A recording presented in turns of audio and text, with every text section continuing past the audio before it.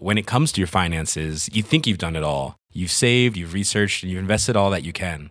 Now it's time to take those investments to the next level by using the brand behind every great investor, Yahoo Finance. As America's #1 finance destination, Yahoo Finance has everything you need, whether you're a seasoned trader or just dipping your toes into the market. Join the millions of investors who trust Yahoo Finance to guide them on their financial journey. For comprehensive financial news and analysis, visit yahoofinance.com, the #1 financial destination, yahoofinance.com. It's that time of the year. Your vacation is coming up. You can already hear the beach waves, feel the warm breeze, relax, and think about work. You really, really want it all to work out while you're away. Monday.com gives you and the team that peace of mind. When all work is on one platform and everyone's in sync, things just flow. Wherever you are, tap the banner to go to Monday.com.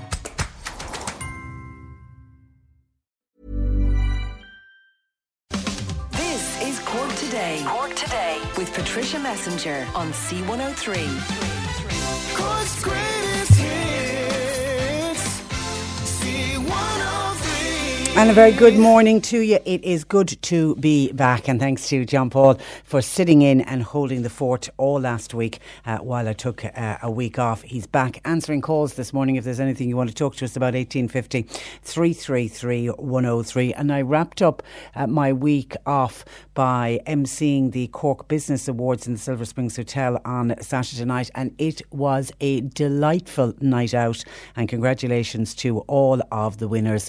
Everything that is good about business in Cork celebrated on Saturday night, and it's lovely to have nights and events like that, glitzy red carpet nights where you got to get all dolled up and dressed up, and nice for the business communities. I think for the business community, I think, to meet up as well, and you could see lots of people mingling and chatting, and everybody really kind of a party atmosphere. But congratulations to all of the winners. But even to be nominated for any of those type of events like that, it's all about being nominated and just being recognised that you're doing the very best that you can do in your industry. So thanks to and hi to everybody that I met on Saturday night, but particularly I think congratulations goes to Michael Mulcahy, who organises the event. It really is a stunning night out. And another what looked like being a terrific night was the Cork Airport 5K runway run that happened on Friday night, and I was thinking of all of the participants. 2,500 people took part and raised funds for the airport's charity partner, which is the Shine Centre for Autism in Carrigaline, and I was thinking of the 2,500 souls. Now I imagine it's an exciting thing to do, to get out and run on a runway, but it wasn't the best of nights weather-wise, so I certainly was thinking of all of the brave souls. So well done to each and every one of them, and actually there's some great photographs of them in today's exam. So congratulations to everybody who took part in the airport run. Now, coming up on the programme this morning, in a couple of minutes, that very sad story, and we're covering it on the news this morning, of the woman who died while kayaking at the weekend in County Kerry. And I heard about this story yesterday, and you straight away thought of, oh, God help that poor woman and God help her family, who are now left to pick up the pieces. And then we hear today that she's one of our own. She is a woman from Cork. She was part of a group of, I think it was 6 women from Cork. So we're going to find out more about that very, very sad story that we start the week with. Also on the programme today, should penalty points be given to people who park illegally in disabled bays? We have been speaking numerous times, I think a year, we will do interviews about people abusing disabled parking bays, and every now and again we'll hear from a disabled driver who will have a story to tell about how their day was ruined because they weren't able to get a disabled parking bay space, even though they had the legitimate permit, and when they were driving around looking for a parking space, inevitably there was somebody parked without a permit, and the frustration of it for somebody, particularly somebody in a wheelchair, not able then to go about their business, whatever they needed to do. I mean, I remember a couple of years ago talking with a woman who was trying to get into for a doctor's appointment and ended up after an hour and a half just going home in a flood of tears and saying, I couldn't do it. I was driving around, there was no spaces available. It's very, very frustrating for people who need those spaces, and it's shocking to see them abused. And no matter what we seem to do, we can't stop people people abusing these disabled bays. So a suggestion is, should we be handing out penalty points for it? Now, some people will say absolutely that's the way to go, make the penalties as tough as possible, and that might act as a deterrent to stop people doing it. Others will say no, that's not what penalty points are about. Penalty points are about making people drive safely and be safer drivers.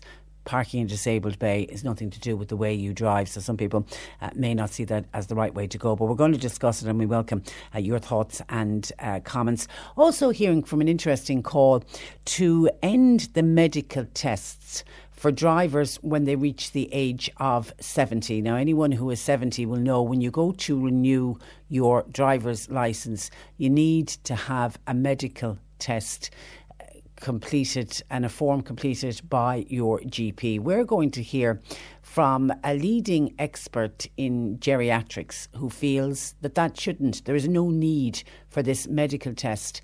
And I think you need to do the medical test. A moment to question. I think it's every 3 years. So therefore the driver's licence has to be renewed every 3 years. And every 3 years the person has to go along to the doctor, get the form filled in to say medically they're fit, and then toodaloo along to get their licence. They're no longer allowed to get a 10-year licence that when you're under 70 you are allowed to get. So we'll talk about that in more detail. The decline of rural pubs and the effect that it's having on Irish men, and I would imagine the effect that it's having on their mental health. And is it leading to much more rural isolation? Previous generations, men would have gone to their local pub for a few drinks. Not saying they went every night. They might have gone a couple of nights a week. They might even have only gone one night a week. But it was a social outlet for them. We have less and less rural pubs. We have much more stricter drink driving laws, which absolutely have to be welcomed. We need to keep everybody safe on our roads. But the knock-on effect is, if you're living in a rural area, well, two things. You mightn't have access to taxi services in your area. They mightn't be reliable enough to get you to and from the local pub. Or there's the other side of it. You mightn't be able to afford to pay for a taxi and go along and have a few pints. So that then is leading to the knock-on effect of rural isolation, which has an effect then to somebody's mental health, their physical health can go downhill. So we're going to be looking at that on the programme today. Also, we're going to be going to Cape Clear to hear about a pilot programme. It is the first pilot of electric public buses. They're going to be zooming around the beautiful island of Cape Clear. We'll find out more about that. And then it's Monday, so Annalise Dressel will join us from the Health Hub, Times Square in Ballincollig. And as it is the first Monday of the month, Annalise lets you, the listeners, dictate what she'll talk about today. So if you have a question for Annalise, get it in throughout the morning and I'll put it to her in the final hour of the programme. This is the Cork Today replay on C103.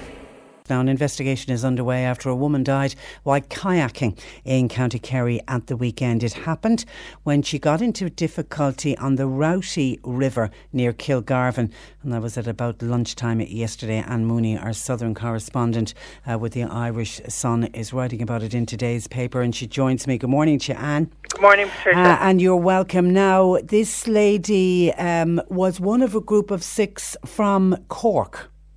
Yes, that's right, Patricia. Seemingly this group and other groups actually use the river quite a lot for kayaking.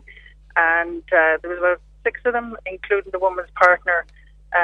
They'd set out from their bay, the regular spot on the river, and were heading towards Kenmare when the accident happened. Now, I understand that group is from Cork, that the woman is in her 30s, and that she got into difficulties. The others were actually ahead of her, from what I understand, and realised that she got into difficulties and went back. But there was no...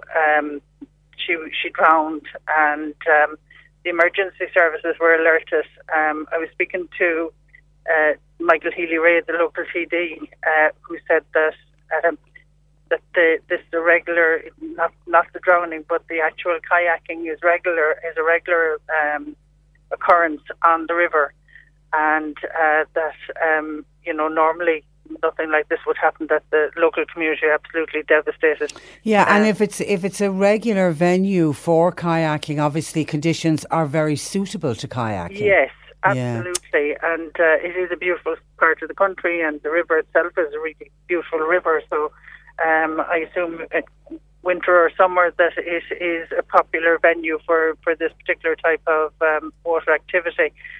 Now, from what I understand, all of the people involved were regular kayakers and were experienced in the sport.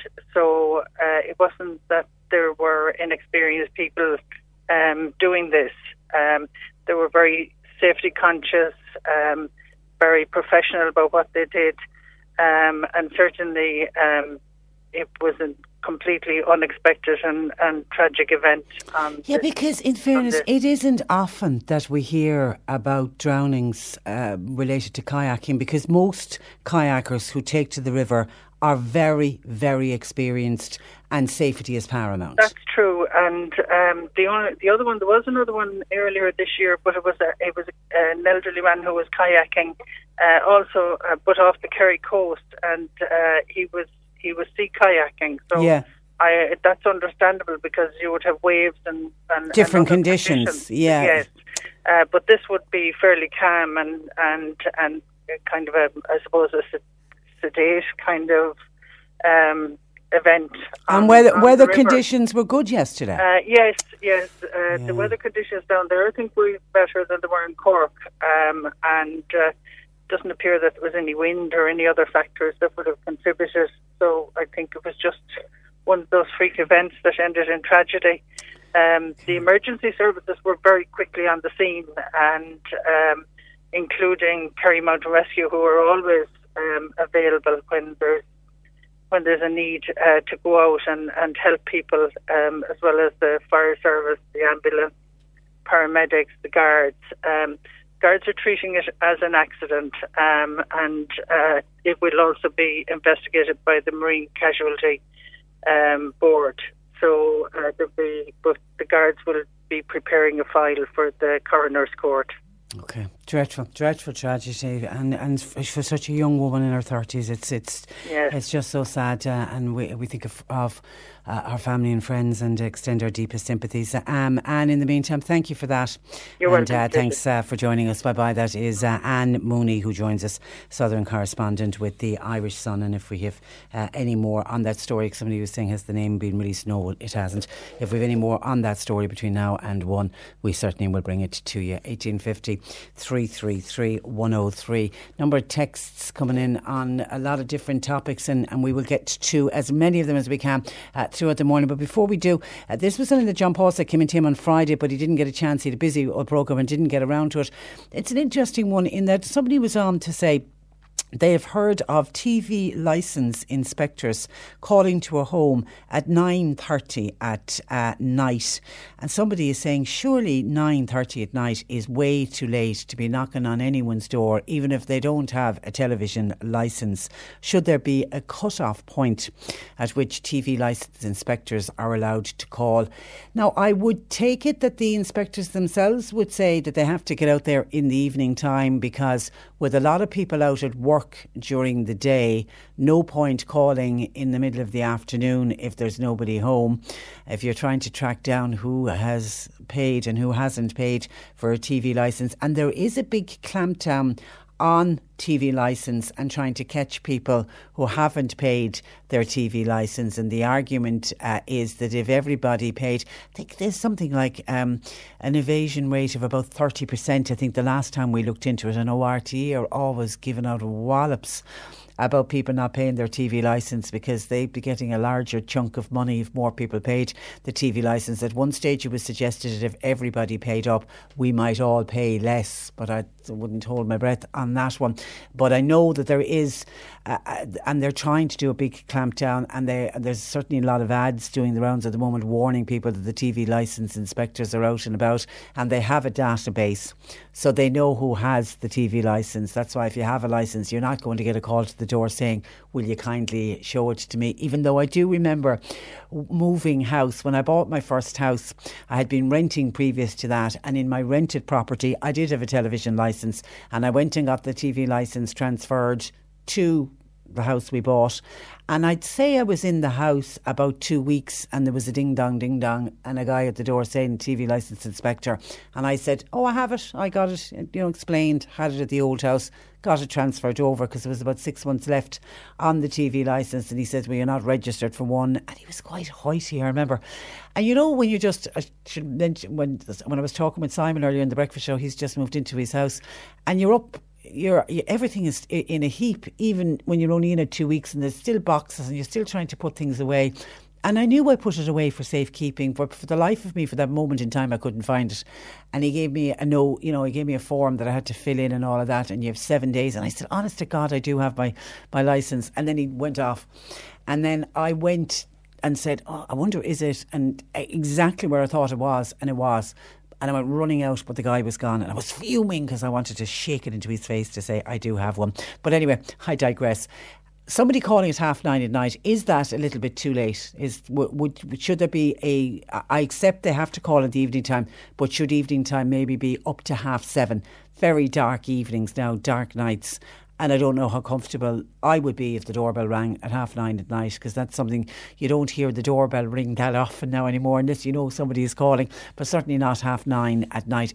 To me, it would seem a little bit late, but we'll give it out there to see what others think. 1850 333 103. We're going to talk about rural isolation and the decline of the rural pubs and the effect it's having on men. And I mentioned it earlier, and I said, with the clampdown, stricter drink driving rules, people not able to afford taxis and the price of drink, it's stopping people going to the rural pub. Mary says, now Patricia, come on a tick.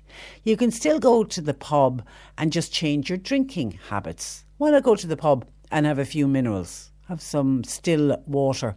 Have a cup of coffee. Just go for the chat. You don't always have to go for drink, which is a fair enough point, Mary. Thank you for that. And hi, Patricia. A big thank you to all of the staff and customers at Griffin's Garden Centre in Dripsey. They won the Garden Centre of the Year at the Cork Business Awards on Saturday night for the third year in a row. They did indeed. Congratulations to them. And actually, they had a beautiful display from Griffin's Garden Centre, a Christmas display. It was all done out in flowers. It was like a woman dressed in a crinoline dress, but the crinoline dress part of the display was done in shrubs and greenery and ornaments and decorations. It was quite stunning, I have to say. So congratulations to Griffin's Garden Centre in Dripsey. 1850 333 103. Going to take a break. I'm back discussing this issue of should penalty points be given to people who park illegally on a disabled parking bay. Cork Today with Breedhaven Nursing Home Mallow. It's family run, so your loved one will feel at home. See breedhaven.ie. C103. Now, a call has been made for people who park illegally in disabled spaces to get penalty points and a heavier fine. Joining me to discuss the issue is Richard Ryder of the Disabled Drivers Association of Ireland. Good morning to you, Richard. Good morning, Patricia. And you're welcome. Now, this is not a new problem, and certainly it's something we have discussed many, many times on this programme, the issue of people parking in disabled spaces without a permit. But is the situation getting worse instead of better? Thanks for having me on. Look, time and time again this comes up. We go out to our members once a year and we'd ask them what's their biggest bugbear of being a disabled driver, and time again it comes back with the same old that parking these what I would call I'll only be a minute merchants, parked in people's spaces, taking up valuable spots for people with disabilities. Is it getting worse? There's no stats out there to kind of show if it's better or worse, but I suppose the feedback we're getting would be the Gardaí have a bit of a clampdown at the moment. They're started Operation Enable back in March 2017, where they're actively going out fining people. And for your listeners, I don't know if they know, the fine has actually gone up from €80 in March this year up to €150. So that has to be welcomed. We're asking for more, but look, it's a start. And as I say, more and more again, we would ask for it to be increased to €300 and for people to maybe get penalty points. At that point, they might think twice about parking. Yeah, that if it was even there, would act as a deterrent to stop people. And Richard, have we an additional problem in that we don't have enough disabled spaces around the country? Well, look, there's two sides to that, I suppose. There's private parking, and people might go out to some of these shopping centres, you know, on the outskirts of towns and that, and see massive amounts of parking spots, wheelchair parking. And what that's to do is the building regulations. So for every regular parking space, there has to be, you know, for every 10 there has to be one or whatever. You know, that's why you'd see so many in private. Then in public spaces, like that's up, you know, to the local authority. And I suppose what we'd urge people is to get on to their local representative if they feel that there's not enough, or, you know, maybe outside somebody's house you might see it. So, you know, people need to kind of stand up themselves as well and ask for more spots if they feel it necessary. But it all comes back then that if people illegally park in the spots, you know, that's a bigger problem, I think, because we get our members ringing us saying, I circled the town for 10 times, and you know what, I just went home. It wasn't worth it. Yeah, and we would hear, some of those stories are heartbreaking, and we've certainly heard from them over the years of people just saying, I gave up, I went home, there was no point. Exactly, you know, and it's already taken them an hour to get themselves together, to get out of the house, and people just need to think twice. You know, people need to think if it was their own loved one, or if they unfortunately got a disability, would they, you know, as I heard one person saying one time, would you take my disability as you would take my space? You know, that's what people need to think, and they don't. You know, as I say, I did call them the one I'll only be a minute merchants. A couple of years ago, we went out and just asked our members, you know, when they approached people parked in the spots, what was the excuses given? I can read them out very quickly there, just 5 of them if you like. Yeah, please do. Yeah, first of all, I'll only be a minute. Secondly, I'll move if somebody comes along and wants the space. Thirdly, I'll park where I like. Number 4, I have a hangover. Number 5, what's it got to do with you where I park? And 6, I'm getting my Chinese, and that's more important. So that's the kind of stuff people are being told. I have a hangover. Yeah, I have a hangover. And that's an excuse? That's what someone was told. You know, they ask people. So look, when you're dealing with that kind of stuff, what do you do? And then it kind of scares people from approaching people to ask them, you know. So that's and look, the other side of it is as well. There's misuse of the card. Yeah. Sides to this, where you know you would have somebody who has a card and maybe has passed away, or had a card has passed away, and a relative continues to use that card to get free parking. That's just shocking and a disgrace, you know. And it's not even a case, Richard, of a family member passing away and somebody using the card. I mean, we would anecdotally hear from listeners who say they know of family members who pass Granny's card around. I'm going, sure, you take it today and I'll have it tomorrow, when Granny isn't with them. Whatever about if you're bringing Granny out, fine, use her card. But if she's not, he or she's not in the car, you shouldn't be using it. No, correct. You know, even if, you know, people say, oh, well, I was going down to get something that chemist for my granny or for my mum or whatever. No, get out and walk. Yeah, exactly. The person needs to be for the person. So people just need to think more, you know. Really think before you park, I suppose, what we'd be saying. Okay, so, and I see James in Bannacollig, and somebody else has said this as well. If you could put the registration number of the permit on the car, would it stop people passing it from one family member to the other? Well, no, because it's not for the car, it's for the person. Yeah. So that allows you to, you know, son or daughter wants to bring mum or dad, so you don't have to be the one car, so that wouldn't really work, you know. Yeah. Unfortunately. But a good idea, but just not really thing. So someone else says the best way to stop it would be to start clamping them. Clamp the cars. Yeah, absolutely. Clamp. I think that can happen. Clamp. €300 fine, maybe some couple of penalty points. In parts of the United Arab Emirates, if you're caught 3 times, they'll take away your car and crush it. So now we're not calling for that, but you know there are tougher enforcement methods out there, and they're just not being used at the moment. So something's going to have to be done, and the more people kind of, as I say, get on to your local representative, and you know the squeaky wheel gets oiled first. You know, that kind of way. So. Hi, says a listener by text, I know of a home help who uses the parking badge for her own use. That's absolutely shocking. Yeah, if that person can got the number of that card and report it to either ourselves and Disabled Drivers Association or the Irish Wheelchair Association or the Gardaí, they can seize the card. If that's what's happening, yeah, they can seize the card and they'll get a €150 fine. Or the person will be fined if they're... Oh, yeah, of course, because they're illegally... Yeah. A listener says, yes, bring in penalty points. Plus, I would increase the fine to €1,000. I'm not disabled, says this listener, but it makes me so mad when I see the spaces being abused, especially here in Mill Street in North Cork. Good point, caller. Okay, and would you encourage members of the public to confront somebody who is illegally parked in a space like that? Not necessarily the disabled person, but able-bodied persons, people. I mean, it's a difficult thing to do, isn't it, to take somebody on? It is. I mean, I've done it myself, and then other times I go, I'm not going to say anything because the person might look a bit whatever in the car. You're kind of, I'm not going over near them. So yeah, look, it's understandable that people would kind of go, God, what are they going to say to me or do to me? So yeah, it is a difficult one. And then you've also got the thing of not every disability is a visible one either. So there are people, say, with very bad heart conditions or whatever, that might have a card, or a child with, so it's a difficult one. It is, and that's up to the person. It really is. I'm not going to call for, tell everyone they should be doing it. If they feel that it's strongly about it, do. Yeah. Are there more of the badges out there than ever before? Has there been an increase in the number of people applying?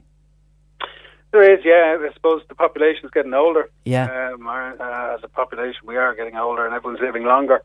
So more and more. I suppose the card is, it's not just for somebody, say, in a wheelchair. It's for older, elderly people that would be not able to walk as far anymore. And we're all going to be there, unfortunately. We are. None of us are getting younger. We're all heading the other way. None of us are getting there. So that's what we say. Look, just respect the spots. You're going to need it one day yourself, or you might. So just think twice before you park. And also remember, when you are parking close to a disabled parking space, that you allow enough room, that you don't park on top of somebody. We had the case during the summer of one of our listeners and his disabled child, and he couldn't get the child out of the car because somebody had parked up on top of him. Yeah, like the ramps at the back. You'll see on the sign of some of the wheelchair accessible vehicles, you would see a sign on the back saying, please leave, 1.5 to 2 metres for my ramp to come down. Yeah. If you imagine, you park right up behind that, the person's trapped in the car. Or if they've come back from shopping, come back to the car, they can't get into the car because someone's parked. Or like that, if you park too close at the side, you imagine someone has to open the door really wide to get their wheelchair out, to get themselves into the wheelchair to get going, So, all these things you have to think about. And I know people are in a hurry, or they're, going through their daily lives. But I would just ask people to kind of think twice before you park, I suppose.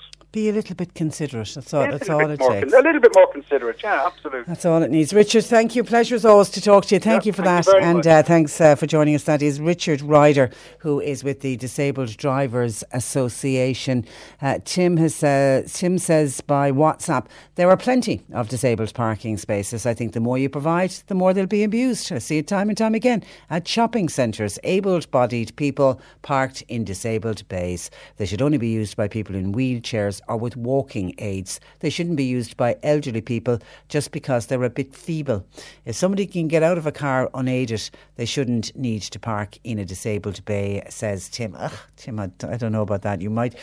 Somebody might be able to get out of the car unaided, but then not able to walk very far. Hence the reason that they get their disabled parking badge to allow them so that they can keep... Remember, a lot of this is to do with keeping people's independence, and it's something actually we're going to be touching on in the next hour, or later on this hour actually, when we're talking in a couple of minutes about the medical test for over 70s. It's to keep people driving, it's to keep people out and about, to keep them independent. And if it means giving them a disabled parking badge, allows them to park closer to the post office, closer to the supermarket door, or the retail centre, wherever the shops where they want to go, and gets them out of their house so that they know that they can do it and do it on their own, and maybe do it with a little bit of help, then that's what we need to do. We need, rather than allowing somebody to stay at home and just fearful of going out at all because they won't be able to get a parking space, because they won't be able to walk a long enough distance. So no, I don't think it should just be for somebody that's in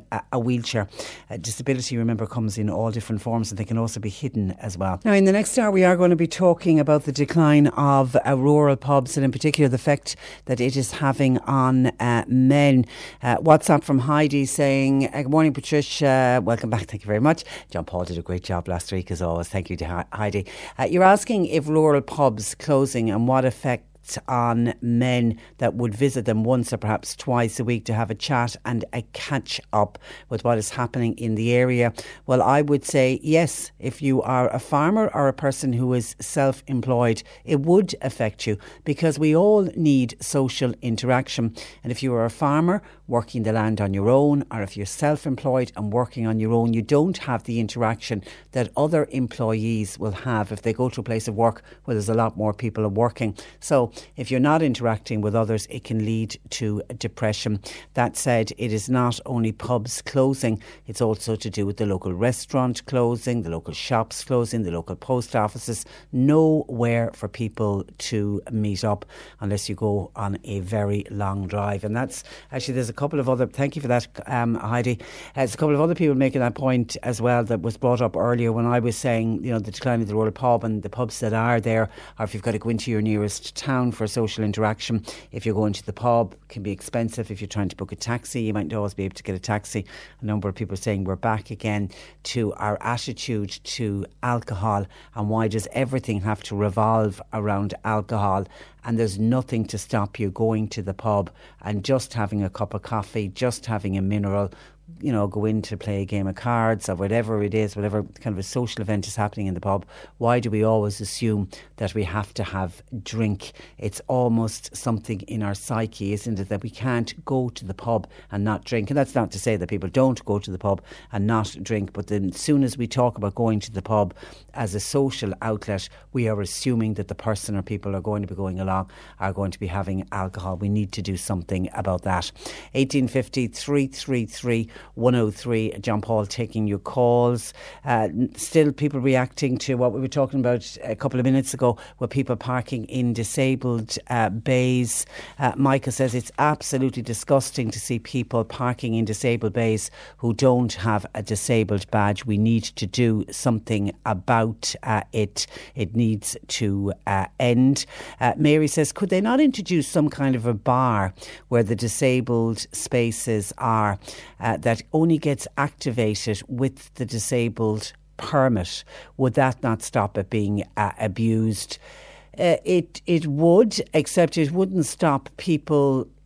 The other problem we have two problems. We have the problem with people who just don't, the ones that Richard was talking about, who just don't give a damn and who just park regardless, saying, I'm only going to be 2 minutes, I'm going in to get me Chinese. I love the excuse of I have a hangover, I need to park here. That's one group of people. But then we also have other people who use a family member's disabled permit. So therefore, when you see them parked up, it looks like they're legitimately parked because they have the permit, but yet when you look at it further, they're illegally using somebody else's permit. So while your idea is good, that there would be some kind of a barrier that would go up that would only activate with the card, it won't stop that second group of people, and they are the people who are using their parents' disabled badge or, granny's disabled badge, which is just a different group of people, and it's one I don't know how we're ever going to get around and stop. And another listener said, I've got an extra neighbour who has one of those disabled badges. He doesn't use his car for work. He's not disabled. How does he have one of those badges? You can have a hidden disability. They're not the easiest of badges. Those permits are not the easiest to get. They certainly at one stage they felt that they were giving them out, the doctors were giving them out very easily, but they certainly have clamped down on that, and there is a much stricter criteria. So you don't know, unless you're going to ask your neighbour what is his disability. But remember, you can have a hidden disability. Now, compulsory medical tests for drivers over the age of 70 should be abolished. That's according to Professor Desmond O'Neill, who is the Director of the National Office of Traffic Medicine. And he joins me. Good morning to you, Professor O'Neill. You're welcome to the programme. Thanks very much. Good morning now, to you. Do you believe older drivers are actually safer than younger drivers? And I'm assuming, are there statistics to back that up? Yeah, no, it's not just a belief, it's actually a fact, and it's around the world that despite popular imagination and an awareness of increasing disabilities with later life, what we tend not to be aware of is that actually older people have they're smarter, they're wiser, they're better strategically. So, in fact, around the world, older drivers not only have less crashes, but that prevalence of crashes is dropping. The one thing that perhaps confuses people is that, however, if you do have a crash, you're more likely to die because you're fragile and cars are not adapted to the fragility of later life. But older people have less accidents, cause less accidents. And also, somewhat surprisingly to the lay public, and indeed to some doctors, but not anymore, is that this idea of screening people for medical diseases by getting a GP's letter, in the areas where this has been looked at, in the Nordic countries, in Australia, not only is it not effective, but actually it's associated with more deaths of older people on the roads. That's interesting, isn't it? Yeah, now what we think happens is there's no reduction in the number of people who die in cars, but more die as pedestrians or cyclists or in public transport. So it seems to be that older people are put off by this test. Yeah. And you know, it is interesting because, you know, anytime I'm asked about this in the social arena, people are saying, but what about dementia? Well, the Danes put in a memory test in their medical screening, and still more people died among those who were screened than those who were not. So the thing about it is, even with dementia, people tend to behave sensibly, to be circumscribed by those around them. And even reporting is a big issue here. We've done a survey of how older drivers' crashes are reported in the media, and they get much more attention than the 10 crashes that occurred during the same time, say, with younger people, particularly young males being a key challenging group. If you abolish the medical test, what would you replace it with? Well, we've actually put a whole number of things in its place already, in fact, to prepare for this. So in the first instance, we developed the first proper guidelines for doctors and nurses and others to use. So that's been a big change. The second thing is we've put in much more stringent self-declaration on the driver license application and renewal form. So in the past, there was just an open text box saying, own up to anything you might have, and of course nobody did. Now there's 27 different text boxes that you've got to answer yes or no. Okay. We've put in education programs for family doctors and others, so we've the highest level of awareness of the guidelines of any country in the world. We put in also a restricted licenses for which help to allow people to continue driving, such as only daytime driving, only within a certain radius, only a certain speed limit. So that's been really helpful. And lastly, we're working on this thing called on-road driver assessments, which is for people who've got neurological disease, is how these should be carried out. In addition, we've gone out to the public in a big way. So we've developed a set of leaflets for around the various conditions, and we've been down at big events like the Ploughing Championships and the Tullamore Show to have an open forum with drivers as to minding their own health. Because doctors, I mean, the family GP, they know their patients really well, and they're listened to. I mean, they're really the ones, and I'm assuming they're the ones who talk to their patients about maybe it is time to give up driving, for example, that very difficult conversation that needs to be had. Yeah, it is, and I think it's, well, and there's a couple of different ways around it. But they are the people who know them best, and they also know, you know, as we get older, we tend to have more than one condition, and they tend to know which condition is important, which drives it. And we strongly recommend using a second opinion if you're not sure or if you feel it will be difficult. So to a geriatrician or a psychiatrist or a neurologist, occupational therapist, or a non-road assessment. So it's not as if we're saying to people, you're on your own here. Jack, you know. So we've put in a range of supports, a range of processes. It's like nothing else in the world is it perfect, but we're in advance of many, many other countries. And we're delighted that Professor Bradley in UCC there has done a study which indicated some of the challenges GPs find when discussing this with patients they know a long time. So we're going to use that survey to help us work out how can we provide better support processes and information for family doctors. Because you specialise in geriatric medicine. I mean, as we get older, is it important to continue to drive? I mean, to keep our independence, for example? Hugely important. It's hugely important to continue as long as we can and to be supported, because really what we find is once you stop driving, you're cut off from all kinds of social events, you're cut off from even getting to healthcare appointments. So the emphasis in the research area around older people has moved very much from one of safety to one of looking at their mobility. So absolutely, the longer people can continue safely, the better. Okay, well listen, we leave it there. Thank you for that, and thanks for joining us on the programme. Good morning to you.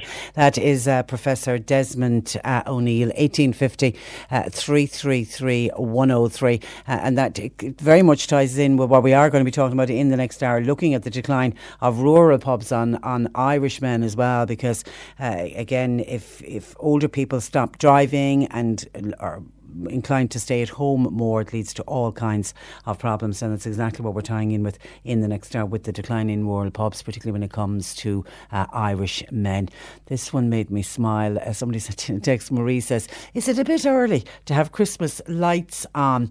I've just been in Main Street in Mitchelstown, or was in Main Street in Mitchelstown last night, and there was lights on outside one of the supermarkets, and Marie wonders, is a little bit too late? Are the Christmas decorations already? We see Halloween is gone, and a lot of people see the kind of the division as soon as Halloween is out of the way. That means Christmas is here, even though, what are we only at? The 5th day of November. Is it a bit early for the Christmas lights to be on? I mean, I'm assuming some of the shops, are they already putting up the decorations? Are they already in place already? If they are, is it too early, is what our Marie is wondering. 1850 333 103. John Paul taking your calls. Annalise Dressel is doing a question and answer session on our nutritional slot today, so get your questions and answers in throughout the morning. You can text or WhatsApp 0862 103 103. A break in news at 11 on the way. Cork Today with Breedhaven Nursing Home Mallow. It's family run, so your loved one will feel at home. See breedhaven.ie. C103. You're listening to Cork Today on replay. Phone and text lines are currently closed. Your interactions coming in, we love to hear from you, either by phone, text, WhatsApp. Of course, you can also email Patricia at c103.ie. Michael in Castletownbere reacting to my piece with Professor Des O'Neill, who wants to see an end to the compulsory medical tests for people over the age of 70, which they have to get every 3 years, and a form signed by their doctor in order to allow them to renew their driving licence. Professor O'Neill thinks it's wrong. Statistics prove that as people get older, they're actually safer drivers than many of the younger drivers. Michael says, good morning and welcome back. Thank you, Michael. We as senior citizens, says Michael, should not be subjected to a medical test at the age of 70, as the vast majority of those bearing the weight of 70 years are in pretty good shape in today's world. At 80, maybe it could be considered. Furthermore, our insurance is loaded because of our age, which is totally out of order, as statistics have proven that we are more capable drivers and we're paying more for the shenanigans of some of our younger drivers. It's now time for our government to create a special insurance company to cover citizens of 70 years of age and upwards. I'll be writing to the government on this issue. Don't we deserve that? Says Michael. Keep us posted on any interaction you have with the government on that one. I think you'd get a lot of support, Michael. I think a lot of older people would like the idea of having a dedicated insurance company that would be some way backed by the government just for older drivers. But just, I did an interview a couple of weeks ago about insurance costs, and it was particularly aimed at older drivers, that when your insurance premium comes in, do not accept the first quote that you get, because it seems a number of insurance companies are copping on to exactly what you're talking about, Michael, that older drivers are safer drivers and are less likely to be involved in an accident. Many older drivers don't do as much driving as they might have done, say, for example, when they were in their 20s or 30s, or when they were raising a family, or when they were out at work. So they're on the road a lot less. They don't drive as far as they may have done when they were younger. And yes, the statistics are there. They're involved in less accidents. So a number of the insurance companies are copping on to that. And I know the advice we gave a number of weeks ago is for all of the older drivers, when your insurance premium comes in, start shopping around. If you're tech savvy and you're onto the internet, go online. It's quite easy to do now online to compare and get different quotes. Okay, you need to put a little bit of time into it. If you're not you're in an area that doesn't have broadband and you're not able to go online to do it, get a family member, ask a family member to take a look and get different quotes for you. You will be surprised at what you can save by shopping around, especially the older drivers. And I remember the advice we were being given was, sometimes a renewal quote will come in and there might be 20 or 30 euro lower than what it was last year, and a lot of people say, isn't that great, they're giving me a little bit of discount. Don't even accept that. Shop around. You could even get maybe 100 or more euro off the premium that you paid last year. We tell everybody to shop around, but I think it's particularly important now for older people when it comes to car insurance. Thank you to Danny. Question in for Annalise. Keep those coming. I spoke about Christmas and Marie, who saw Christmas lights outside a supermarket in Mitchellstown last night and said, is it a bit too early for Christmas lights? Ponders our Marie. Well, Jim was on to say, Patricia, 49 days to Santa Claus. So maybe it's not too early. But actually somebody else sent in a lovely text saying, Patricia, my daughter has her house all decorated for Christmas already. My son is home for a few days and my son will not be home for Christmas, so we had Christmas dinner yesterday. Now I think that is a lovely thing to do. I know I had friends of mine who did it as well during the summer. Their loved one is in Australia and was home in the summer but won't be home at Christmas, and they had, I don't think they put up the Christmas tree or anything like that, but they had a Christmas dinner. But that would have been really nice for your son, because having the Christmas decorations up and sitting down to have a Christmas dinner with all of the trimmings, and there's nothing like that dinner than the dinner you get on Christmas Day. It must have been quite special for him. But I have heard of other people, thank you for that, and I hope you had a lovely day yesterday. I have heard of others that as soon as Halloween is out of the way, and many people now decorate their homes. We're gone very American in the way we decorate our homes for Halloween. But for some families, the Halloween decorations come down and the Christmas decorations go up straight away. Traditionally, I'm always sort of the beginning of December, because I love Christmas, I love the decorations, I love the twinkling lights, and I hate when January comes and I have to take them down, and for a couple of weeks afterwards the house looks so bare. I think it's one of the reasons that I hate January the most of all of the months of the year. I think it's because the Christmas decorations are gone. But to me, beginning of December certainly is long enough for me, and some of my friends would say that's even up too long. I know of others who only put them up the week before Christmas. But absolutely, there are people perhaps listening to this programme who have their house fully decorated already for Christmas, and if that's what you want to do, then that it doesn't work for everybody, but it certainly does work for some people. You're talking about there's no name on this text. Hi Patricia, you're talking about rural pubs and the decline of rural pubs. Yeah, we are going to be talking about it in this hour. Well, here in Ballyknoe in Mallow, our post office and shop closes on December 31st, and we are left then with one pub, a church and a local hall. We have no bus service, and as regards a taxi, forget it.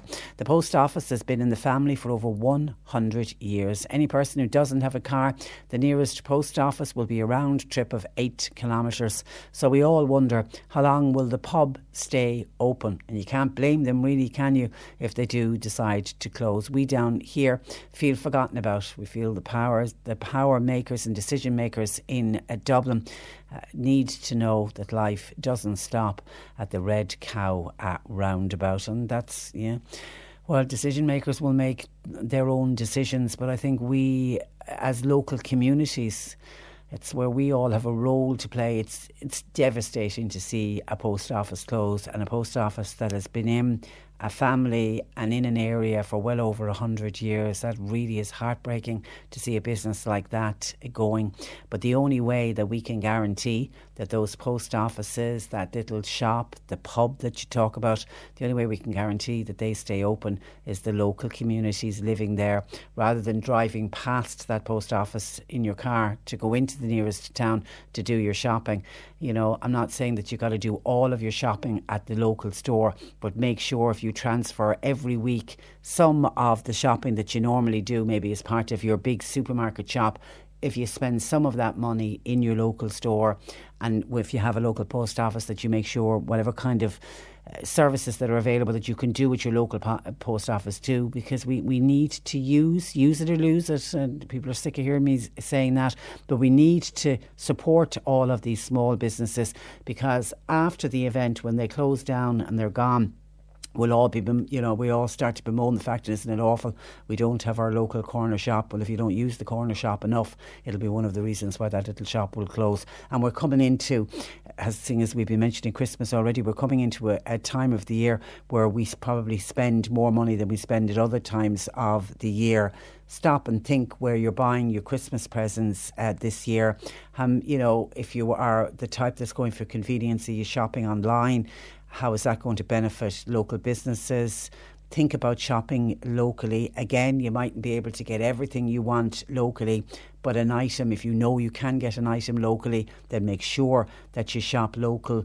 Are there artisan producers that you could buy? You could get some absolutely gorgeous Christmas presents from artisan producers. Farmers markets are a great place because it's usually all local people that are setting up stalls there. So there's a way we can all do our own bit. We can sit here and moan about the decision makers in Dublin and that they don't know anything about rural Ireland, and they don't know what it's like to live in rural Ireland, and they don't, because many of them have never been to rural Ireland, and they certainly haven't lived here, so they don't know what the reality is like. But rather than moan about it, we've got to do our own thing as well. We've got to look after our own communities, and we have to look after our own businesses. So we all have a role to play. Let us light the candle rather than curse the darkness.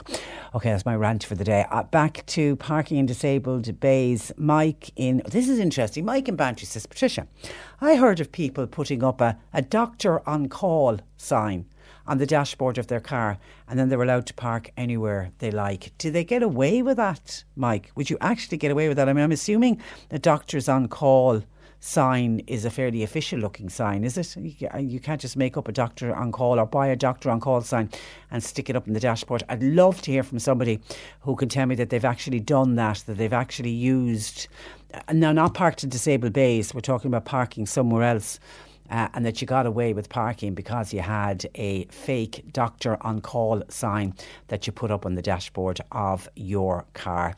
Margaret says, Patricia, come to Mill Street any day of the week in SuperValu and look at the disabled spaces outside the Garda barracks. The spaces there are all taken, illegally parked, especially on a wet day. The same people, says Margaret, do it all the time. And by the way, they're all very able-bodied. It really, really maddens me, says Margaret. On TV licence, and this was kicked off by somebody hearing of a report of a TV licence inspector calling to a home at 9:30 at night and wondering, should there be a cut-off point? Is that a little bit too late? But that now has led to people discussing about a TV licence.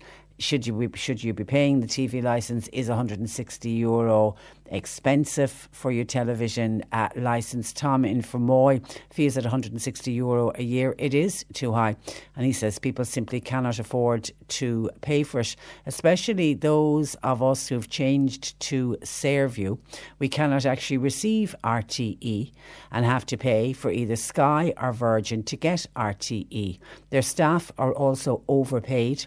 I drive around a lot across Ireland, and I feel local radio presenters can be as good as those in RTE, so I cannot understand the big wage differences. Thank you for that, Tom. And believe me, us in local radio get paid nothing like they get paid in RTE. Mary says, I pay for my TV licence by buying €4 worth of stamps every week. It's paid ahead of time. There's no excuse for anyone not to have a television licence.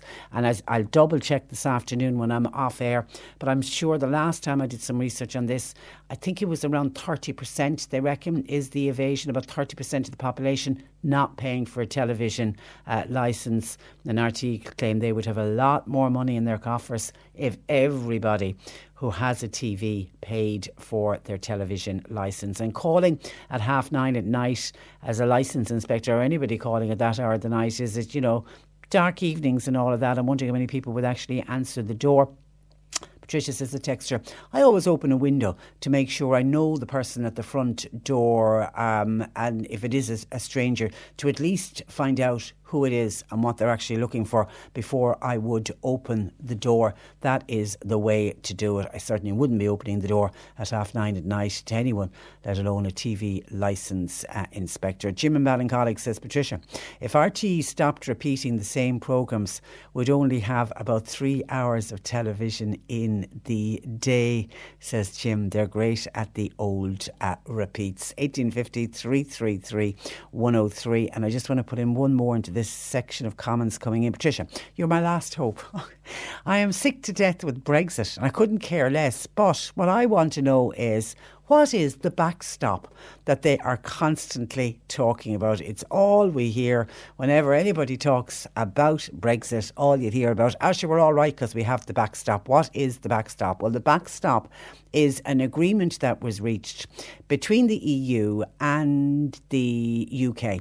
And it was agreed last year. And it states that in the absence of any other solution for the border, that Northern Ireland would effectively remain within the EU customs union. So if we end up with the hard Brexit, which God almighty, it's looking very close to that. And that would mean that there was an agreement, there was no agreement in place, but they hadn't come up with any sort of a solution or any sort of an arrangement for the border between Northern Ireland and Southern Ireland.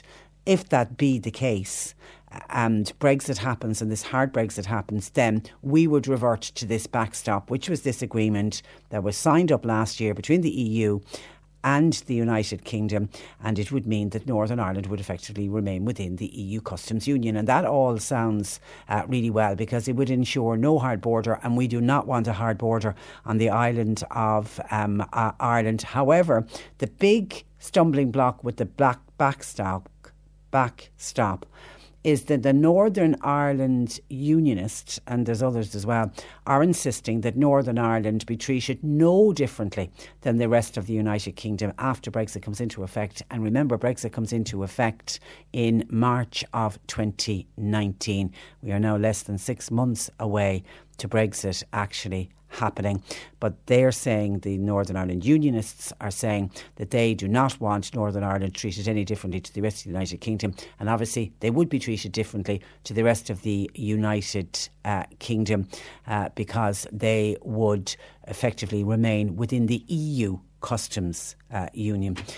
So it's not as plain and simple as we don't have anything to worry about because we have the backstop, because we don't know what the Northern Ireland Unionists would do if that was to happen. And I hope that that's explained it. That's my best way of explaining it to you. And I hope that has helped you in some way. 1850 333 103. John Paul takes your calls. Text or WhatsApp 0862 103 103. C103 Jobs. The Round Tower Fitted Furniture and Kitchens, they're in Enniskeane. They're looking for an experienced carpenter. It's for making and fitting furniture and kitchens. A truck driver wanted for a multi-drop farm deliveries. It's a weekday job and it's based in Mallow. Country Clean Recycling in Shanballymore are looking for staff with experience of agricultural machinery to operate an indoor baler, and a childminder is wanted to mind children in their own home 4 days a week. Experience and references essential. You'll find all the details and more job opportunities by going online now. Just go to c103.ie/jobs for more. This is C103. Cork Today with Breedhaven Nursing Home Mallow. It's family run, so your loved one will feel at home. See breedhaven.ie. C103. This is the Cork Today replay on C103. Now let's give this out straight away, because it does look like it's a bit of a scam that's going on at the moment, and it's in the Mallow area. It's Mallow Speed Cleaning Services have contacted us to say that they want to let people know that they never cold call. They do not knock on people's doors saying, do you want work done, your gutters cleared out, or any kind of cleaning work done. They have been led to believe that there's somebody going around the Mallow area offering services, claiming that they are working for Mallow Speed Clean Services. So they never ever do cold calling. It's not their business. It's nothing to do with them. And they are afraid that people are going to think, because it's a very reputable company, that people are going to think it's them, and they don't want people to lose out on money for work that could be shoddy work or work that mightn't get done at all. So please be aware of that. And we always say that to people: when you have somebody knocking on your door looking to offer you a service, just politely decline. If there's some work you want done in your house, then go to a local company, look up the telephone number, contact them directly, call into the business and do your dealings that way. Never ever entertain somebody that comes to the door trying to sell you a product or sell you a service. So keep a lookout for that. As I say, we are led to believe it's in and around the Mallow area, but they're claiming to be from Mallow Speed Clean Services, and they are not cold calling. 1850 333 103. Now, this Wednesday, Rathgormack Community Centre will be the venue for a public discussion entitled Giving Men a Voice. Joining me to discuss the afternoon event is Dennis Kelly, who is Community Development Officer with Muintir na Tíre in Cork. Good morning to you, Dennis. Good morning, Patricia. And you're welcome to the programme. The decline of the rural pub as an outlet for men, how big a problem has that become? Oh, well, Patricia, a lot of people, use the pub for as a social outlet, because even in my own community now, I see a couple of men in their 60s, 70s, maybe their 80s, meeting of a Friday night to have a couple of drinks and to catch up. And that's one of the things we're advised to do with regards to our mental health, is to look up and catch up with old friends and keep in contact with them. And I think the pub gave people that outlet in the past. And especially now in rural areas where so many of the pubs have closed, I think it has, it's blocked off an outlet for men, particularly men living on their own, or widowers and things like that. I think that has blocked off an outlet for them. And what are the alternatives? Are there any alternatives for these men who traditionally, as you say, went to the pub maybe 1-2 nights a week? Is there anywhere else for them to go? Well, there are probably lots of places for them to go, but I suppose the purpose of this, men are very bad at joining things, We find, we have a community care programme, and we run 3 or 4 seminars every year all over the county and cover topics like mental health, diet, mood, you name it, the fair deal. But we find, and we have found in over the years, that men don't come along. The women will come in their droves, but the men won't. Now, there are very, I suppose you have things like the men's shed. Yeah. But we don't want this event. When it comes to your finances, you think you've done it all. You've saved, you've researched, and you've invested all that you can.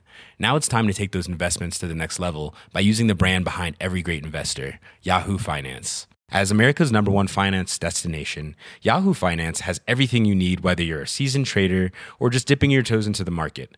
Join the millions of investors who trust Yahoo Finance to guide them on their financial journey. For comprehensive financial news and analysis, visit yahoofinance.com, the #1 financial destination, yahoofinance.com. To be prescriptive, Patricia, because we don't want to tell people what they want to do. What we really want to do at this event is talk to people, talk to men, and find out what they want to do. We don't want to be telling them, you should join a men's shed, you should join a men's club, you should go here or go there. No, those I suppose those outlets are there. But we would like to hear, the men's own experiences and what barriers there are to getting involved. I think there are obvious barriers with the pubs in that, especially with the drink driving laws now, and rightly so. I would think that. Yeah, and see, I mentioned this earlier, and I spoke about the stricter drink driving laws, and like you said, they are to be welcomed in that we want to keep our roads safer, but it is stopping people who traditionally in the past might have gone and had a couple of drinks and then drove home, and they may live in areas where too expensive to get a taxi and might not be able to afford to get a taxi. And a number of people said you don't have to drink alcohol when you go to the pub. You could still go to the pub and have a mineral or have a cup of coffee. You can do that too, Patricia, I suppose. But I think, people who don't drink can go to the pub and enjoy a night out of chat and catching up with their friends. Okay. Another, I suppose, we always probably look at the downside of drinking. With people like to relax too, and having one or two drinks helps them to relax. I suppose to use a modern term, to chill out and, meet up. And I don't know what the solution to it is. I wouldn't sort of prescribe that, I wouldn't condone people who drink and drive but you see, what's happened is that there is a big void there now, and we haven't really got the grips. Yeah, particularly the pubs that are gone, the ones that have closed. There's so many of those. Many people now can be many, many miles away from their nearest pub. They can. And then do also, Dennis, and I'm assuming this is something you're going to want to touch on as well. Men can become very isolated following retirement, or if God forbid they were made redundant. Yes. Yeah. That's a big thing too for men, in that they tend to withdraw as opposed to women. They don't, as I pointed out earlier on, they don't really join clubs. Now I do know that in places like Fermoy, there's a very successful men's club there, and they do a huge amount of different activities. Some which would involve the men coming to a different setting. Others which, they have singing groups where they actually go to a pub and sit down and have it. But that's, as I said, that's all very well in an urban area like Fermoy, but not so much for as you said, people living close to maybe a small village where the pub is gone, the post office is gone. And, I think we're killing a way of life, for people. And I'm not so sure that these people, I think they're being left behind. And we're not thinking about them when we're planning laws and planning, changes in our society. Okay, so what age group are you pitching Wednesday's event at? Well, we're pitching it at men at any age, really, because I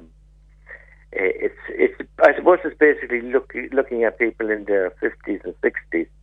Now, there is a question, I suppose people are retiring, or they don't feel as old when they reach 60 now these days. I remember years ago, and you'd have things like the over 60s or the active retired group or the senior citizens group. People don't see themselves as old anymore when they reach 60, because and I suppose they don't want to, feel old and act old. They want to, and they don't want people doing things for them. They prefer to do things for themselves, And I think that's another barrier, especially in the naming of clubs or groups, in attracting people, is that using terms like over 60s or active retired or senior citizens, I think those terms need to be made redundant. And I noticed there's a new club now set up in Mitchelstown there. It's on a Wednesday and a Monday there. It's called the Hub, the Social Hub. Okay. It's as simple as that. Yeah, that's what people need to do. People need to, and it can be hard for people. They need to get out there and find out what is available. What kind of clubs, or it might be something as simple as joining your local choir, going to your local Toastmasters, taking up, bridge, taking up a new, but you need to get out there, and not everybody's good at doing that. They're not, no. That's the problem. And that's why we're doing this. So it'll be a bit light-hearted. Okay, John Ireland, you're going to have some guest speakers. Yes, we're going to have people like Maria Ham who talk about exercise, and because I suppose we want to sort of ask the questions: how healthy am I, or how healthy is my lifestyle as well? Okay. Because determining that you haven't got a very active, healthy lifestyle may encourage you to take up more exercise and get involved in that side of things as well, and so we have Maria Ham from Go for Life, and so we will have people there who will sort of offer, if you like, options for people as well. Okay. But we will let the people decide, the men decide that for themselves. So it's Rathgormack Community Centre. The talk is called Giving Men a Voice, and it is on this Wednesday afternoon. Wednesday afternoon at 2:30. Free admission. They're going to serve refreshments, and men can simply turn up on the day. Isn't that the way you're going to do it, Dennis? Okay, and we'll remind listeners of that again. But it is this Wednesday afternoon, 2:30 in Rathgormack Community Centre. Good luck with it, Dennis. Thanks, and thanks for joining us on the programme. Bye-bye. That is Dennis Kelly, who joins us. He is Community Development Officer with Winton Atira in Cork. I've been asked to say well done to everybody who took part in the parade last night in Leap. It was part of the Scarecrow Festival. That's the wrapping up of the Scarecrow Festival, and it was a great parade in Leap. And there was also a great parade for Saura in Clonakilty, which was equally well organised and a great parade. So well done and congratulations. A couple of texts and calls coming into John Paul actually on the TV licence issue. Tom says, I went to court for not having a TV licence. I got fined €200. I did pay it. The judge gave me 3 weeks to pay. So you had to pay the €200 and the 160 for a TV licence. But Tom says, what happened to the 150 people that didn't turn up in court that day? Well, I'm assuming their fines were sent out in the post. Tom says, I asked him, why did I need a licence? And did the judge say why you needed a licence? I wonder. Your comment ends there. Billy in Bandon says, of course, people that park in disabled bays are breaking the rules of the road, so they should get penalty points. With regards to the television licence and inspectors going around at 9 p.m. at night, this is not a new thing.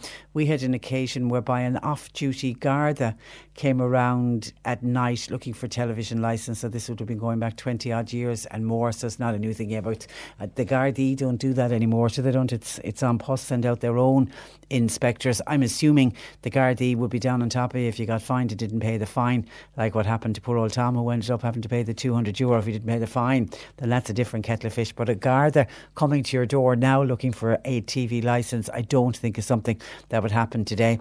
Gerard in Macroom says, a guy called to us after 7 p.m. one evening checking to see if we had our television licence. We did, but they called as more people are in the evening time. Plus they can see if your television is on, so you're not able to use the excuse that you don't watch or that you don't have a TV. Well, I think that's obviously a good few years ago as well, because they're now going by the database, so they're not calling to homes that actually have a TV licence. They're only calling to the homes that they know didn't have a database in the past. John Imala says, I don't mind paying for a TV licence for public service broadcasting. Some of the programmes they do when they're looking and doing investigation work by RTE, very well done and can be really good programmes, and they do require a lot of work. However, says John, you're waiting for the but. John Imala says, I object to RTE losing money because a lot of their presenters are on very large wages. Sort the wage issue out. And then says John, I'd have no problem paying my TV licence. I have one at the moment, but I did go without one for 2 years because of my feelings around the wages. Yeah, but if you get caught, you can't. I'd love to see you go into court, John, and argue, I'm not paying my TV licence because I think the people in RTE are paid too much. The law states, unfortunately, whether you like it or not, it's a form of taxation what are the two certainties in life? Death and taxes. You have to pay your television licence, unfortunately, regardless of how you feel about the quality of programmes. Liam in Mitchelstown says, my issue with the television licence is the quality of what we get from RTE. I do enjoy some of the shows like Nationwide, I like the news, I like the Late Late Show, and I like Primetime. But the other shows, I sometimes sit and wonder at times, what are we actually paying for? Many of the shows are brought in from other countries. Surely that they should be left to the likes of Virgin or Sky. Leave RTE deal with public service broadcasting. That's what its main aim is there for. 1850 333 103. Actually, there's a couple of people also on about what, just while we're on RTE, I don't want to be bashing RTE, but there's and I'll put it out as a general one, and we'll probably get to it after 12, but did people watch the Late Late on Friday night and the interview with Peter Casey? It was the last section of the Late Late. I'll be honest, I was exhausted and I went to bed, but I did watch it on Saturday because I noticed on Twitter on Saturday morning the Twitter had come alive on Friday night when Ryan Tubridy, when Peter Casey was on with Ryan Tubridy on the Late Late Show. Marion Canturk thought the Late Late Show in that particular interview that it lacked balance. She said the audience should not have been so one-sided in that it was members of the travelling community, and she also felt Ryan Tubridy was very aggressive with some of his questioning of Peter Casey and felt the balance wasn't right on the programme. And I know we had somebody in, one of the first texts I got in this morning was from somebody on this same issue, if I can find it because it was early. It said, Patricia, welcome back, thank you. I would like to highlight what I would describe as poor manners by Ryan Tubridy and his handling of the interview with Peter Casey on the programme. I also felt that the lady from the travelling community, that woman was very intimidating, the way she was shouting. She seemed to be out of control. I certainly would not feel safe if she was at my door or at the door of older people, certainly with the way she was shouting on the programme on Friday night. Also, on the issue of members of the travelling community not being able to get work, which was raised on the programme. Why are they not able to get work? Other people go out and find work. Why can they not find work? They claim they're discriminated against any time that they go and look for a job. But anyway, that's an aside issue. The handling of Ryan Tubridy to Peter Casey, some people feeling that it was imbalanced and that it was a little bit intimidation, the way he was almost set up by the people that were in the audience. 1850 333 103. John Paul, taking your calls. You can text or WhatsApp 0862 103 103. Cork Today with Breedhaven Nursing Home Mallow. It's family run, so your loved one will feel at home. See breedhaven.ie. C103. And Joan in Bantier, this is on the TV licence, says I've no problem at all paying the €160, the annual charge for my TV licence.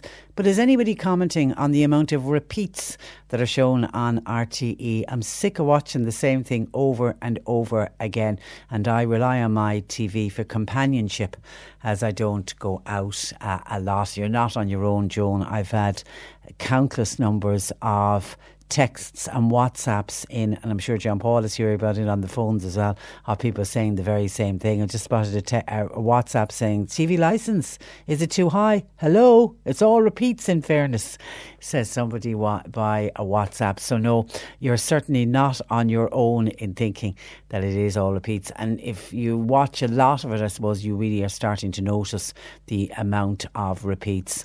Burr in the City says, hi Trish, on the TV licence and RTE, just look at all the sports programmes that RTE have lost, from Premier Soccer on Saturday, Champions Cup Rugby, GAA matches, and now the Six Nations Rugby.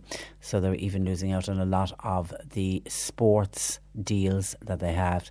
And that's from Burr listening to us in the city. OK, Barry joins me on the comment line. Good morning to you, Barry. Good morning, Patricia. Barry, this is to do with rural Ireland and what's happening to rural Ireland, and we've been discussing the decline in rural Ireland, particularly from a male point of view, with the pubs, the disappearance of the rural pub, and that's led to people just worried about rural Ireland, and we're losing rural Ireland. Your views on this? Yes, correct. What I said to John Paul was there really is an orchestrated effort by the government to actually close down rural Ireland. For the simple reason is it's a thorn on the side. It's a thorn on the side to any political party, really, any of the big political parties. The first thing they do is they want to urbanise everybody, ideally. They want to move them all in towards the bigger towns and the bigger cities. When people are in big groups together, they're easier to manage. When they're out in the countryside, it's a harder act to follow because they have roads to repair, they have an awful lot of things to do. So it would be cheaper, let's be honest, if we all lived in high-rise buildings and we all lived in one area. You know, you can let the tumbleweeds then roll down through rural Ireland and forget about it. Absolutely, and you think there's a concerted effort to do that? Oh, without a doubt. And I mean, how you go about doing that and how they've gone about doing that is, first of all, remove as many amenities and facilities as possible from these areas, which they've done obviously with the rural pubs and the post offices. I drive all over Munster myself, and I've seen the amount of pubs, rural pubs and old shops all closed down. It's so sad, you know. And it's very hard then to, whatever about the elderly people may remain on until they pass away because they won't want to live anywhere else. Very hard to encourage young families to move into areas where there's no services, yeah. And I was speaking to somebody recently there who wanted to rent, it wasn't, I suppose we'll call it in a West Cork touristy town now, in a touristy village, and they wanted to rent the premises and start a restaurant for the summer season. Great. And the first person let out them was the people from the Health and Food Authorities. And before they could ever even get into the premises, there was something like a bill of 40,000 needed to set up the kitchens, you know. And well, that's all the red tape that's involved. Correct, yeah. Correct. And you see, that what it's all doing is it's decentifying any people who want to set up or anything in these areas. They just find that suddenly we can't afford it. But that red tape, if you wanted to set up a business in the middle of the city centre or in the middle of a large urban town, there's a lot of red tape involved with that. There is, but at least you're guaranteed footfall there. Yeah, it's true. At least you don't have that in the countryside. What's going to happen in rural Ireland, I will assure you, in less than 15 years' time, an awful lot of rural Ireland, you'll have the bus drivers gone through it with tours, and they'll be saying people lived here at one time. Oh. And I'll assure you will see that happening. That's a bleak picture. It is, but unfortunately, it is the truth as well. I also know of loads, because I have a few businesses myself that I run, so I'm in touch with people all the time. I also know of a lot of families who have given plots of land to their daughters or sons, who have in turn tried to get permission, who have no planning, can't get planning because some faceless person in Board Planala has to turn down. And again, through numerous times they try and get permission, they've been turned down, and eventually they give up the ghost completely. They either immigrate or they decide, look, we'll move into a town tomorrow. That is a massive issue that we constantly hear about, people trying to get planning on their parents' land. Correct. And it's so important to get the planning, because these are the people who will go on, if their parents are very elderly, they'll look after them, but they're also bringing new blood into the area in that if they're getting married and they're going to have children, and they will be the future of the area. But I also go back, Barry, to what I mentioned earlier. You know, those of us that live in rural Ireland and, you know, live outside of somebody said earlier on, life outside the Red Cow roundabout, we need to support the local businesses. We need to shop locally. We need to spend our money locally and keep it in the local community where we live and work. Well, I definitely know that an awful lot of people still do that, but we'll take the rural pub, and I'm in no way pro drinking on any sort, but bringing it down to when a person can't even have a half a pint anymore, a pint, that was the complete nail in the coffin for the real old generation that often might only stop and have 1 pint. But now that's gone. That's completely gone. I was recently speaking to a publican who told me you can go into Super Values and you can buy a bottle of whiskey for 27 something, whereas they're spending, I think, 40 something for their bottle of whiskey because they have to buy it through the Vintners Federation. And they're expected to stay open with all the red tape with it. So it's certainly an effort being made to close down rural Ireland, and anybody who thinks it's not is in dreamland, unfortunately. Okay, we'll leave it there, Barry. Thank you for that, and You're more than welcome. thanks for joining us. You're listening to Cork Today on replay. Phone and text lines are currently closed. Cork County Council and Irish Water have been on to give notice of traffic diversions, and traffic flow is going to be restricted on Davis Street in Mallow starting tonight. It's Monday night, Tuesday night and Wednesday night from 9 p.m. at night to 7 a.m. in the morning. So they're going doing the work overnight. Diversions will be in place on Davis Street in Mallow. It's to facilitate the essential cleaning of the foul sewers by a jetting contractor, and well done to all involved for doing this work overnight, because if they tried to do this work during the day there would be absolute and utter bedlam. So from 9 o'clock tonight until 7 in the morning tonight, Monday, Tuesday night and Wednesday night, diversions will be in operation. My advice is to avoid Davis Street in Mallow completely between those hours for the next 3 nights while that work is ongoing. And Cork County Council and Irish Water have apologised for any inconvenience caused. Let me go to some of your texts and WhatsApps coming in to us. Here, Noreen says, quick question for you, Patricia, please. If you haven't had a television licence for a number of years but want to get one now, will there be a back charge like what they do for your motor tax? Thanking you for your great show. Thank you for that, Noreen. No, from what I can see, and while I saw your text come in and I did a quick Google search there during the news, I can't find, and I've never heard of anyone being back charged for their TV licence, because of course they would have no way of knowing that you didn't decide just to give up TV and got rid of all the televisions in your house, or disconnected all of the televisions, and that you may have had 3 or 4 years where you decided, no, I didn't have any TV. And people do that. People do give up TV, and therefore they didn't have any need of a television licence, and now you're deciding, I want to go back and start watching TV again. So no, they would have no way of knowing. I certainly have never heard of anybody being back charged, because they would have no way of knowing how long you've actually been, unless you're going to be very honest and say, I've been without a television licence for the last 3 years. And even if you did that, I don't even know that they could charge you, that there would be a back charge. Absolutely, I know what you're talking about with motor tax. There is one. Certainly I've never heard of one with a TV licence. What has traditionally happened is, if you get caught without a television licence, then you're brought to court and you're fined, and that way you end up back paying through the fine. But no, there isn't that you'd have to back pay it for the last 3 years, because they say they've no way of knowing, and I don't even know if they would have a record of knowing that you once had a TV licence and suddenly didn't, and now you're looking to get one again, because of course you can always apply. I wouldn't be suggesting you apply online. I would be saying go into your local post office, because that is a service that you can do in your local post office. All of us that have TVs and have TV licences, that is, there are lots of easy ways of doing it online. You can do it over the phone, I know, is another way, but the best way is to go in to your post office once a year and get your TV licence. Or, as a lot of our listeners certainly are telling us, a lot of our listeners, what they've been doing is they have been buying their stamps every week. For somebody this morning saying €4 worth of stamps every week, and you have it paid before the year is even up. A lot of people do it that way as well. And of course you can only buy those stamps by going into the post office. Keep using your post office, please. A number of people agreeing with Barry.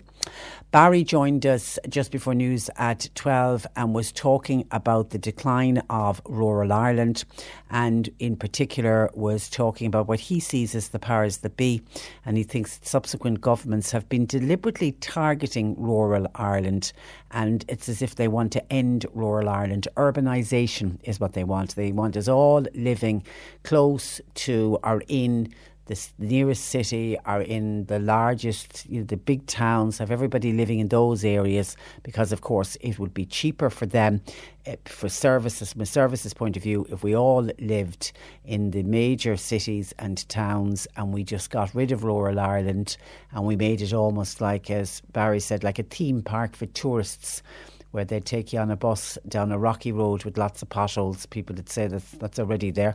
You don't have to imagine that. And they would be bringing tourists around saying, people once lived here. And but not anymore. Everybody now lives in the local town, the nearest town, or in the large cities and urban areas. And Barry firmly believes that it's an active plan And he's not on his own, can I say, in the belief, because when he mentioned it, we got a number of calls and texts in from people saying, totally agree with Barry, the gentleman who joined you, and his point of view, particularly when he spoke about planning permission. People are finding it very difficult to get planning in rural areas. And it's stopping people setting up homes, and it is a concerted plan. And actually somebody else said on that very issue, hi Patricia, totally agree with Barry, your comment caller, when he's talking about rural Ireland, and I totally agree, particularly on the planning issue.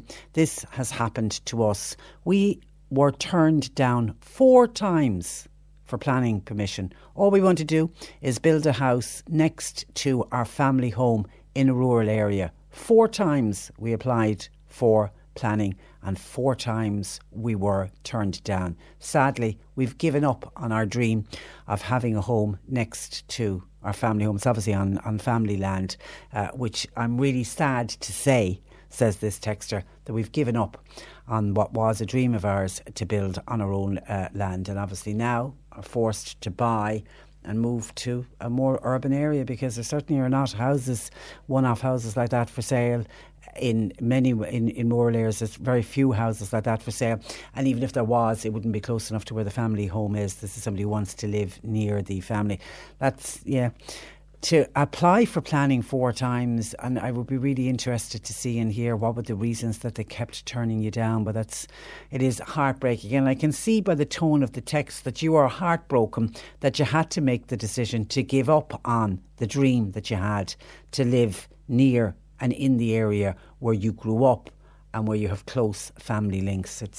And you're not on your own. You certainly are not on your own. There are so many other people have been faced with that, and you are not the first to give up. And by God, having put in 4 planning applications, you really, really have tried. My heart goes out to you, it really does. And I was talking about shopping locally and supporting the local businesses, and particularly in the run up to Christmas. Think about it, make a concerted effort to do your shopping as close to home and as close to where you live, and the shops that are going to be there for you all year round, they're the ones we need to support. And Christmas can be make or break for a lot of those local shops, so please try to support our own this Christmas. Somebody says, Patricia, I hope the city and the county councillors are listening to you when you're talking about supporting those local businesses. These are the same councillors who are looking for a shopping centre like the Kildare Village to be built in the county of Cork. Are they for real? If you have a Kildare-style village anywhere in the county, it will kill off the city shops. County towns are already on their knees. Yeah, I saw that suggestion when I was off last week. I saw that suggestion for this Kildare-style, the Kildare Village. And I have mixed views. Absolutely, I can see how it would affect the city centre, and I can see how it would affect wherever we've knowing where it's going to be. But if it was, say, in North Cork, outside of Fermoy, outside of Mitchelstown, outside of Mallow, I could see how the town would be affected. But it would be I would be interested if anybody has done a study in Kildare town to find out what effect did the Kildare Village have on local shops in the area. Because the one thing about the Kildare Village, people travel from all over the country to go to Kildare Village, and I'm assuming that that's what the thought pattern is for bringing a Kildare style village to somewhere in County Cork. It would be the amount of people it would bring in to that area. So you would really need to see what studies have been conducted in the towns in and around where Kildare Village shopping centre is, and to find out what was the knock-on effect when that particular retail development came to the area, and then we could really make a serious decision as to whether it's good or bad. Because the footfall through places like Kildare Village, and they're based on the model of the outlet centres that you'll find abroad. Anyone that's been to the States will know of those outlet centres that they have. They're almost like a tourist attraction. I mean, people literally, there was a time, I don't know whether we've gone back to it, but back in the time of the real boom in this country, how many people went to the States with an empty suitcase and went to these retail outlets where you have all of the major big designers selling at a discount rate, and people literally filled up. They went with an empty suitcase and they came back with a full suitcase. I know of one person who went with an empty suitcase, went with a toothbrush and a change of underwear for the following morning, and did all of the shopping and had to buy another suitcase. She bought so much stuff in the States that was back in the time of the boom. But those outlet centres attract an awful lot of people, and Kildare Village certainly doing the same thing here in Ireland. So, as I say, we would need to really look at that long and hard to see what effect. But you are right, if it's going to in any way do damage or jeopardise the future of the local businesses that are around, or the city centre shops that you speak of, then certainly, I would absolutely be against it as well. Only time will tell, but I'm sure a lot of work will go in before that decision is actually made. Now, I know I've asked John Paul to check on this. I don't know if he's had time yet to do it. Somebody by text, but I'll give it out in case anybody else has an answer. Somebody on text says, Patricia, could you help me please? I want to be able to fly out of Cork Airport to Germany. I'm trying to book flights, but none of the airlines seem to fly from Cork. Does anybody know when will there be flights from Cork Airport to Germany? I know the last day that I was off, the Friday of the bank holiday, I know Cork Airport, because I know we had a piece on the news, Cork Airport were announcing new flights that were coming up for the summer. Now, John Paul, I know, is going to do a quick check for us, and hopefully we'll have an answer before the close of the programme. But does anybody know when flights are going to operate out of Cork Airport to Germany? I don't know where our listener wants to go. Is it anywhere in Germany? If anybody knows when those flights are going live, can you let us know? 1850 333 103. I can see on the text message service in front of me questions coming in for Annalise. Keep those coming, because she will be joining us in this, the last hour of the programme, and it's the first Monday of the month, so it's a Q&A. You set the agenda of what you want Annalise to talk about today. And I've been asked to wish Jim and Angela and all of the hard-working committee the very best of luck on the official opening of Passage West Maritime Museum, and it opens in a little over a half an hour, 1 o'clock today. So the very best of luck to Passage West Maritime Museum. Everybody involved there, in particular Jim and Angela, and it was Councillor Frick Murphy. Thank you, Frick, for your text to let us know that the Passage West Maritime Museum is opening today, and best of luck to all involved. The C103 Cork Diary. With Cork County Council, supporting businesses, supporting communities, serving Cork. Visit corkcoco.ie. The Jack O'Driscoll Fund are holding a fundraising night with the stars in the Silver Springs Hotel in Cork. Roy Keane, Donalogo Cusack and Valerie Mulcahy will be attending. Tickets are available from SuperValue and Centra stores. Registration for Newmarket Floriga will take place in the CYMS Hall at between 7:30 and 9 this evening. The fee for children is €30. The family fee is €40. Limited spaces available. The first club meeting will be held on Thursday next at 7:30 for Newmarket Floriga. You can contact Mary Kate on 087 654 1801. And Carrigaline Toastmasters are meeting tonight and every second Monday at 8 o'clock in the Carrigaline Court Hotel. Come along and meet and develop your public speaking. And if you go along to any Toastmasters meeting, if you just want to go along and see what it's all about, there's no obligation for you to speak. They are a wonderful, wonderful organisation. And All Ireland One Act Drama Festival by the Cork Arts Theatre on Carroll's Quay in Cork will be held from the 7th, which is Wednesday night, through to the 10th of November. You can check out their website for more details on corkartstheatre.com. Cork Today. With Breedhaven Nursing Home Mallow. It's family run, so your loved one will feel at home. See breedhaven.ie. C103. And Maura says, hi Patricia, I don't have a television, but I'm wondering, are pensioners and people on disability still entitled to a free TV licence? Well, I don't know about people with disability, were they ever never entitled to a free television licence, but a free television licence if you are over 70. You get a free television licence as part of the household benefits package, but you've got to be over 70. I have no recollection of somebody on a disability getting a free TV licence. It was always just for people. I thought it was when they retired, but when I checked it there, it's not. I thought it was when you hit 66, when you got your old age pension. I thought you were entitled to a television licence, but it seems not. It's when you're over the age of 70. And we were talking about people over the age of 70 having to get a special medical cert filled in by their doctor in order to apply for their driver's licence, and they're allowed then to get a 3-year driving licence. And there's a call now to scrap that medical test. Margaret said, you failed to mention that people over the age of 70 who are entitled to a GP visit card, if you go to your doctor on your GP visit card and ask them to sign the form, you have to pay the doctor. That isn't free. That isn't part of your medical card or part of your GP visit card. The doctor will charge you for it. So you're basically getting a doctor. You're having to pay a doctor just to simply sign a form. Margaret, Margaret's contacting us from the city. I'm open to correction, but I think that varies from doctor to doctor. I think it depends on the GP practice. Some GP practices charge. Other GP practices don't charge. It's a little bit like when you're getting bloods taken now.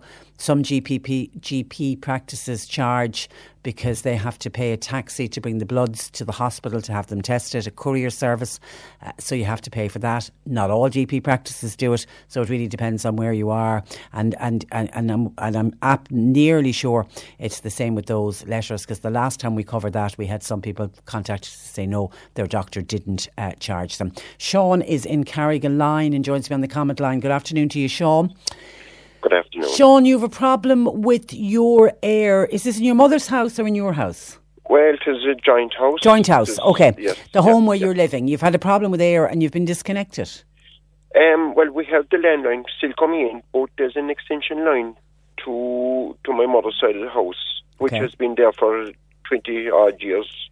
And we were told there back in the 30th of September there was a problem with it because we were having problems with our internet. Okay. And we were on to air and an engineer, and they disconnected that line. Now, she also has a panic button. Now, since that line is disconnected, the panic button is useless now because it's not active onto her side of the house. Because the panic button, you press it and it's linked to the telephone? Correct, yes. And when Air disconnected the line, were they aware that she had a panic button? Probably not. Okay. I'm not too sure now. But you contacted them? I've been in contact with them and by text messages now since the 9th of October. I had sent a text message and they said that we have an engineer out within 24 hours. Now you send out back a text message unresolved, and that's the message I got. And I was back onto them again on the 12th of October, and there's still nothing, and there's still nothing coming. I've been onto them this morning, and the same text come back, or we'll be back onto you within 24 hours. No, 24 hours from the 6th, or from the 9th of October. It's a long 24 hours. That much. Well, we're at the 5th of November. It's nearly a month ago. Correct. Yes. And is your mother nervous because she knows her panic alarm button isn't working? Yeah, well, she would be concerned. We'd all be concerned because, there's a number of us would have first call to a panic or anything happen. Do you know what I mean? Yeah. You know, and your broadband is working. Broadband is only yesterday. No, we're out of it more than we had it. Are you in a very rural area? We are, yes, yeah. And no, we were told back in September that the modem we needed a new modem. No, we had got a new modem back in July. Yeah. No, Air sent out a new modem, and that came on the 19th of October, something like that. And it's still no different. Yeah, but I'm at a loss as to why you have the. I mean, am I talking to you on your landline?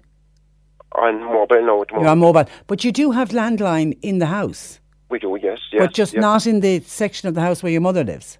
Well, yeah, well, at some stage when I spoke to them there, and they said they will get all this deal themselves into the house, but anything within the house they would not connect. No, the line that was there, they disconnected it. But and is that a separate phone line to your? Is your mother's phone line? It's just an extension line. Yeah, it's an extension of your phone. Correct. Yes. Yes. But yet your mother's panic button was linked to that extension. Is that the way it works? That's the way it was working. Yeah. Yes. And wow. You know, that line is there with 25, maybe 30 years. I'm not too sure how long. Yeah. But there's that length of time, I would think, you know. But nobody's come out to take a look to tell you this is what the problem is and this is what we now need to do. No. Like when they were sending text messages out there, or will be within 24 hours. But you know, that's 24 hours. There's a lot happens in 24 hours. Yeah. Okay, and John Paul tells me that we've sent all of your details with your permission, obviously, onto air, and they're investigating it, and we are waiting for them to get back to us. So fingers crossed we'll have some kind of a positive interaction with them. Positive being that we get somebody out your house and that we get it sorted, because you don't want your mother or any of the family worried about your mother not having access to her, because those panic buttons are great. Had she used it much in the past, or does it just give her peace of mind? Well, it just gives it peace of mind. Like, it just Yeah. gives her peace of mind. Like, and no, like when at some stage, that she wanted to make a phone call, and that she knew. And next thing, when she went to the phone, she found that the phone was dead. Do you know what I mean?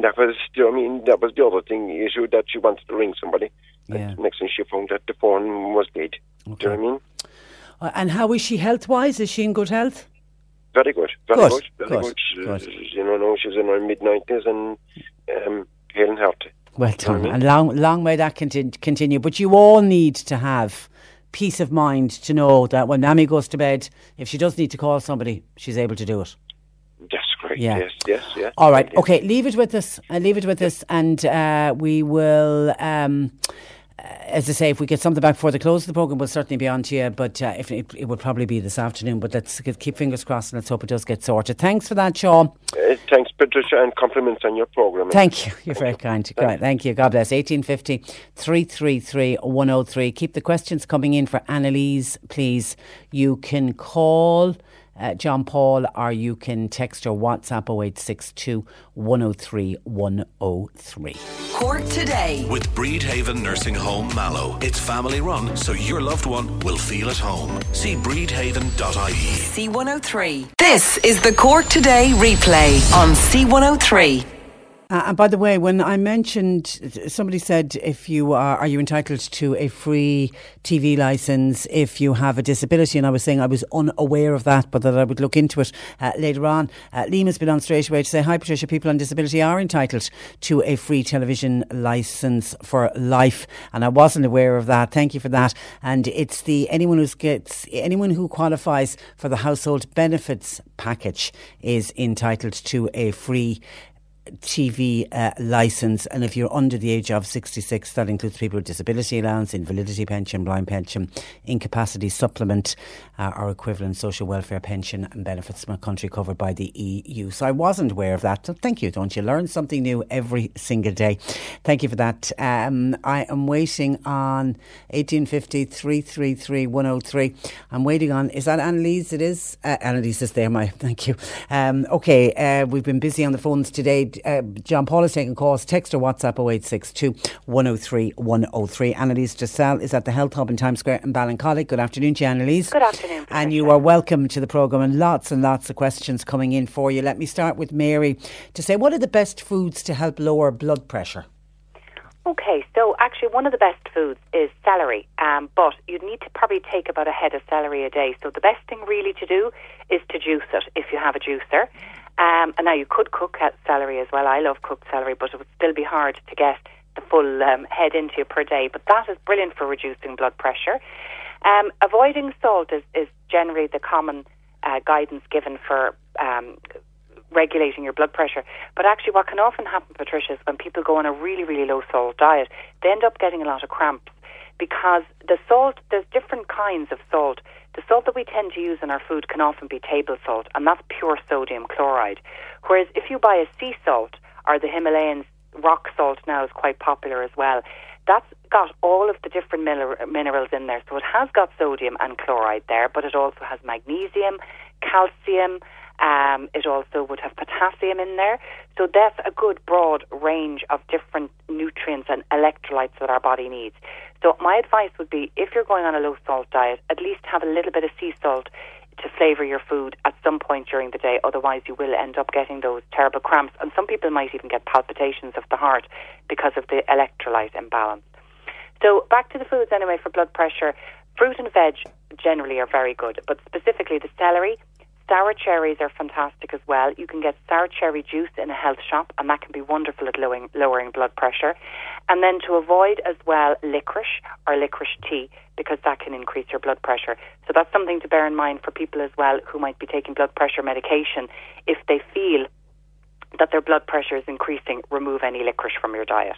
Goodness, of all things, licorice. That's a strange one, isn't it? I give it to people with low blood pressure. Wow. Yeah, because it has the opposite effect. Yeah. Okay.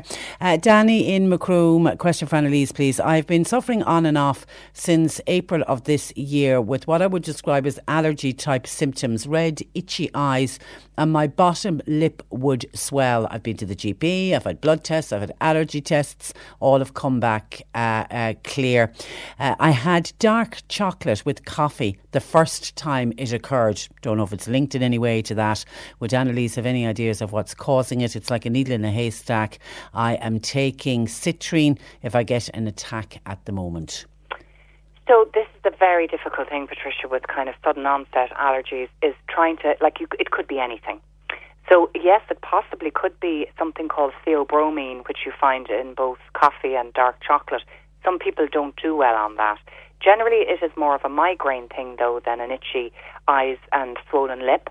But possibly that could be it. And he's dead right when he says needle in a haystack, because it could be pollen, it could be animal, it could be environmental, it might be a chemical in some cleaning product in the house or personal hygiene product. It could be damp, it could be mould. This year the pollen count was really high, so lots of people had very bad allergy. It could be a food that you're eating. So to try and pin it down is almost impossible. Now, if the citrine, which is an antihistamine, helps, what I think might be worth trying for a period of time is a natural antihistamine, and take it every day. So the most powerful natural antihistamine is something called quercetin, Quercetin. And you can get it in foods such as apples and onions, but the best thing to do is really take a supplement to get it in the high dose that you need. Because sometimes I think what can happen is that if you become hypersensitive, if your immune system becomes allergic-y, reaction-y, then it can stay in that hypersensitized state. So maybe now you're reacting to stuff that you never would have reacted to before. So trying a natural antihistamine for a couple of months to calm the system down might be a good way to go. And then take a look at all of the cleaning products in the house to see was there something new introduced, because it's often an environmental thing. Okay, and this is another one that sounds a little bit like a needle in a haystack. Hi, Annalise. I have a constant itch back of my head and the upper part of my body. I changed shampoo, but the itch is still there. I am celiac, by the way. Don't know if that could be linked or not. Yeah, it may or may not be. It's difficult to know, Patricia. Like, itches can be, generally when it comes to the scalp, there's two main causes. One is a dermatitis type of an itch, and one is a kind of a fungal itch. Now, the fungal itch would often be relieved by using the likes of the Head and Shoulders or the Coal Tar shampoos, but will probably come back again as soon as you, go back to ordinary shampoo. So what I always recommend for that is the grapefruit seed extract. It comes in liquid form, called Citricidal, and it's spelled Citricidal, Citricidal. And if you massage that in with a little bit of warm water into the scalp and let it sit on for about 15 minutes before you wash your hair. For this person as well, they could also maybe, just put a little bit in maybe some cream and rub it on the area of skin as well. And see, does that improve? And I would do that 2 or 3 times a week until it's cleared up. And then what you can do is you can just add a few drops in with your shampoo every day as you wash your hair, every time you wash your hair. That is brilliant for the fungal. The dermatitis one is more difficult because that really generally means you're reacting to something. Often it can be the sodium lauryl sulfate in a shampoo. So trying to get a natural shampoo that doesn't have the sodium lauryl sulfate in there would be a good step. And there's quite a few of those different ones in the health shops that you'll get. One of my favourite ones actually is just the plain neem shampoo. It's by the Dr. Vogel company, and it's almost as pure as it can possibly be, and that can be very good for itchy, kind of dry scalp. So either one of those might work, and if that doesn't solve the problem, it could be an allergy. Again, needle in a haystack territory there. Yeah. Okay, good luck with that. Anna says, hi, Patricia and Annalise, could you suggest any natural remedy for chilblains? Never had them in my life until last year, says Anna. And now and again, I'm getting them on my hands and also now and again on my small toes. I would be grateful for any advice. Oh, desperate, Patricia. I remember them as a child and really painful. Really painful. I remember scratching my feet along the carpet until I had carpet burn with chilblains as a child. They're very painful. So generally chilblains are poor circulation. So I think for this person it might be worth taking something like horseradish and garlic is a great one to improve circulation. You can get that in supplement form, or the other typical one would be hawthorn and garlic. And that's another great one in the health shop for circulation. Now there is a remedy that it can be successful. It's a bit hit and miss, Patricia. For every, say, 3 people who try this, maybe 2 people will have success and 1 won't. It's called Viola Tricolor, and it comes in a tincture by Dr. Vogel, again, the Vogel company, and it's spelled Viola, Viola, like those tiny little violas, you know, those pansies? And Tricolor, Tricolor, Viola Tricolor. And you take that daily, and I would say do both of those for the time being. And Dr. Dealish Clare does a brilliant anti-itch cream that's great for taking the itch out of chilblains. So between the 3 of those, until they clear up, I do the 3 of those, and then after that maybe just stay on the horseradish and garlic for the circulation. A Mallow listener, could you advise me please on tummy problems, constant belching, especially after eating? I'm taking, is it Ladsporal gastro-resistant tablets? I would appreciate your advice on what foods should I be avoiding, thanking you. Okay, so now the belching thing could be a few things there, Patricia. The Laprazole, I think, is probably the Omeprazole, which is an acid blocker. And which a lot of people take. And it's supposed to be for short-term use only if you read the fine print, because long-term is not good for your health. But what they do is they block acid. So it would be then, you might get a bit of gas build-up in the stomach when eating, when you're on those. I'd say it's very likely a side effect rather than the foods that you're eating. Now, sometimes it can also be an indication that you've got a bacteria living in your stomach called Helicobacter pylori. They exist in about 80% of our stomachs, but if they grow to uncontrollable levels, Patricia, they can cause ulcers. So it might be important to get that checked out. You can do a breath test, or your doctor might be able to do a blood test for it. So that could be another reason for the belching. To be honest, I'd nearly stake money that it's nothing to do with the food and it's more to do with the medication. But foods that can cause belching will be foods that ferment in the stomach. So a tip there maybe would be don't eat fruit or sweet foods when you're having a main dinner. So another way to do it could be to separate your carbohydrates. So for breakfast, for example, you just would have porridge on its own, and then for lunch you could have a vegetable soup, for example, maybe with some protein like a chicken breast or egg, but no bread, rice, pasta, potatoes, etc. And that can help. And then as a last case scenario, maybe something like charcoal can help, the activated charcoal. Now this isn't going to take care of the problem, it's only going to deal with the symptom. So it's not a fix, it's just to help manage the wind. And you'll get any of those. And embarrassing if you're out, if you're going out from the other end as well, Patricia, which often happens. And the charcoal is wonderful for that. So give that a try. Have that in your cupboard at all times. Yeah. Okay. What else is coming in to us? One sec. Any suggestions, please, for a child who is a year and a half old? I'm trying to get supplements to prevent a cold, and also, what would you recommend is a good cough bottle? Okay. So the best, I think, supplement for kids as a kind of an immune booster preventative is an elderberry complex. Now, there's a few different ones on the market. I have one in the shop here by a company called BioNutri, and it's a combination of elderberry, vitamin C, zinc, beta-glucans, which come from mushrooms, which are wonderful for the immune system, lysine, which is a powerful antiviral. So that's all a great immune primer, and I've been selling that for years in the shop here with great feedback from parents. There are other brands. BioCare do a good elderberry complex, and I think also Solgar. So your local health store should have something like that. And then a cough bottle. I'm a big fan of the Winter Wellness. I use it myself. I had a very bad cough there recently, and I used it. It's very soothing. I think if you're in the middle of a coughing fit, it can help soothe and prevent the coughing fit. It's a combination of Manuka honey, propolis, apple cider vinegar, and a few other nice eucalyptus, peppermint oil, and other nice bits in there. So that's a great one for children. And for children under 2, it can be very difficult to get a cough bottle. So Dr. Dealish Clare does a lovely under 2-year-old cough bottle. Okay, and someone is asking about constipation in an elderly person who isn't very active. Yeah, that's a difficult one, Patricia, because we do need to move. And if they're not very active, they're inclined to not drink as much because they don't want to be up and down to the loo either. I think psyllium can be a nice one to try, psyllium husk. It's a very gentle fibre that acts as a stool softener. Sometimes when people are constipated, the high fibre foods like brown breads, cabbage, Brussels sprouts, all those really high fibre ones, they can actually make the situation worse because it can kind of impact in the colon and then there's no moving it at all. So the psyllium is a lovely kind of a gel fibre that can work.